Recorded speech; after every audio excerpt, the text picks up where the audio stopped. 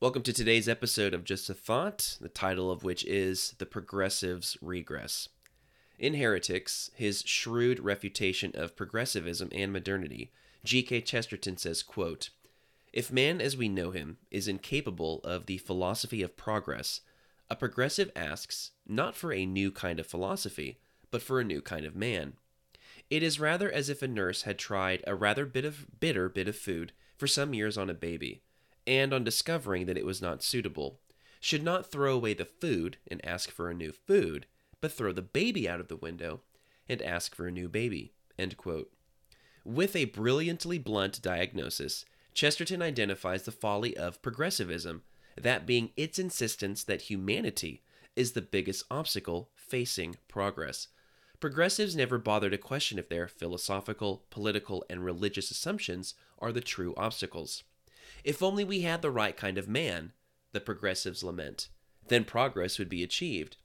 Perhaps the worthier refrain is, if only we had the right idea of progress, then we would have the right kind of man. This folly of progressivism is clearly evident when dealing with socialism and communism, for example. These corrupt, morally bankrupt systems are never the problem. The problem is man, and once the right men are in place, Marx's utopia will become a reality. No socialist bothers to reflect upon the hellscapes that his system has left in its wake in countries like Venezuela, Russia, and Germany. His eyes are set on a future he and his comrades plan to usher in by ignoring the pains of the present and the failures of the past. In the early 20th century, Chesterton contended with the progressive notion of the Superman, a future demigod capable of overcoming the weaknesses of modern man and realizing the progressive vision. Today, not much has changed.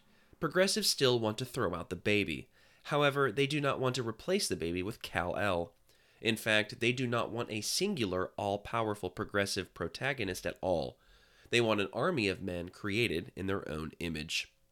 The new men of 21st century progressivism are homosexuals, transgenders, gender nonconformers, queers, feminists, effeminate men. You'll notice I separated all those terms with commas, but omitted the word "and" at the end of the list. That is because I could have kept going. In fact, I think I will.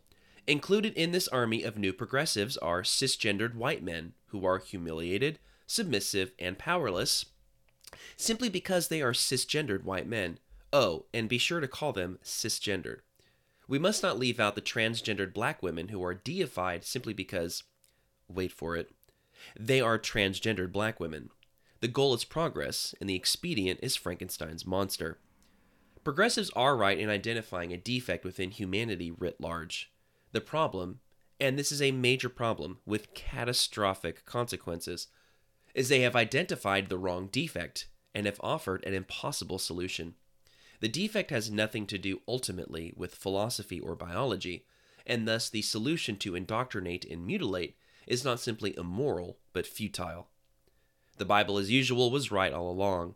Humanity's defect is sin, and the only solution is death. Men desire and do not have, so they kill, fight, quarrel, and seek with improper motives. Eventually, God gives them their wicked desires, and the harvest is men dressed as flamboyant prostitutes, reading books to children in libraries, all while society cheers them on, and the state codifies their protected status.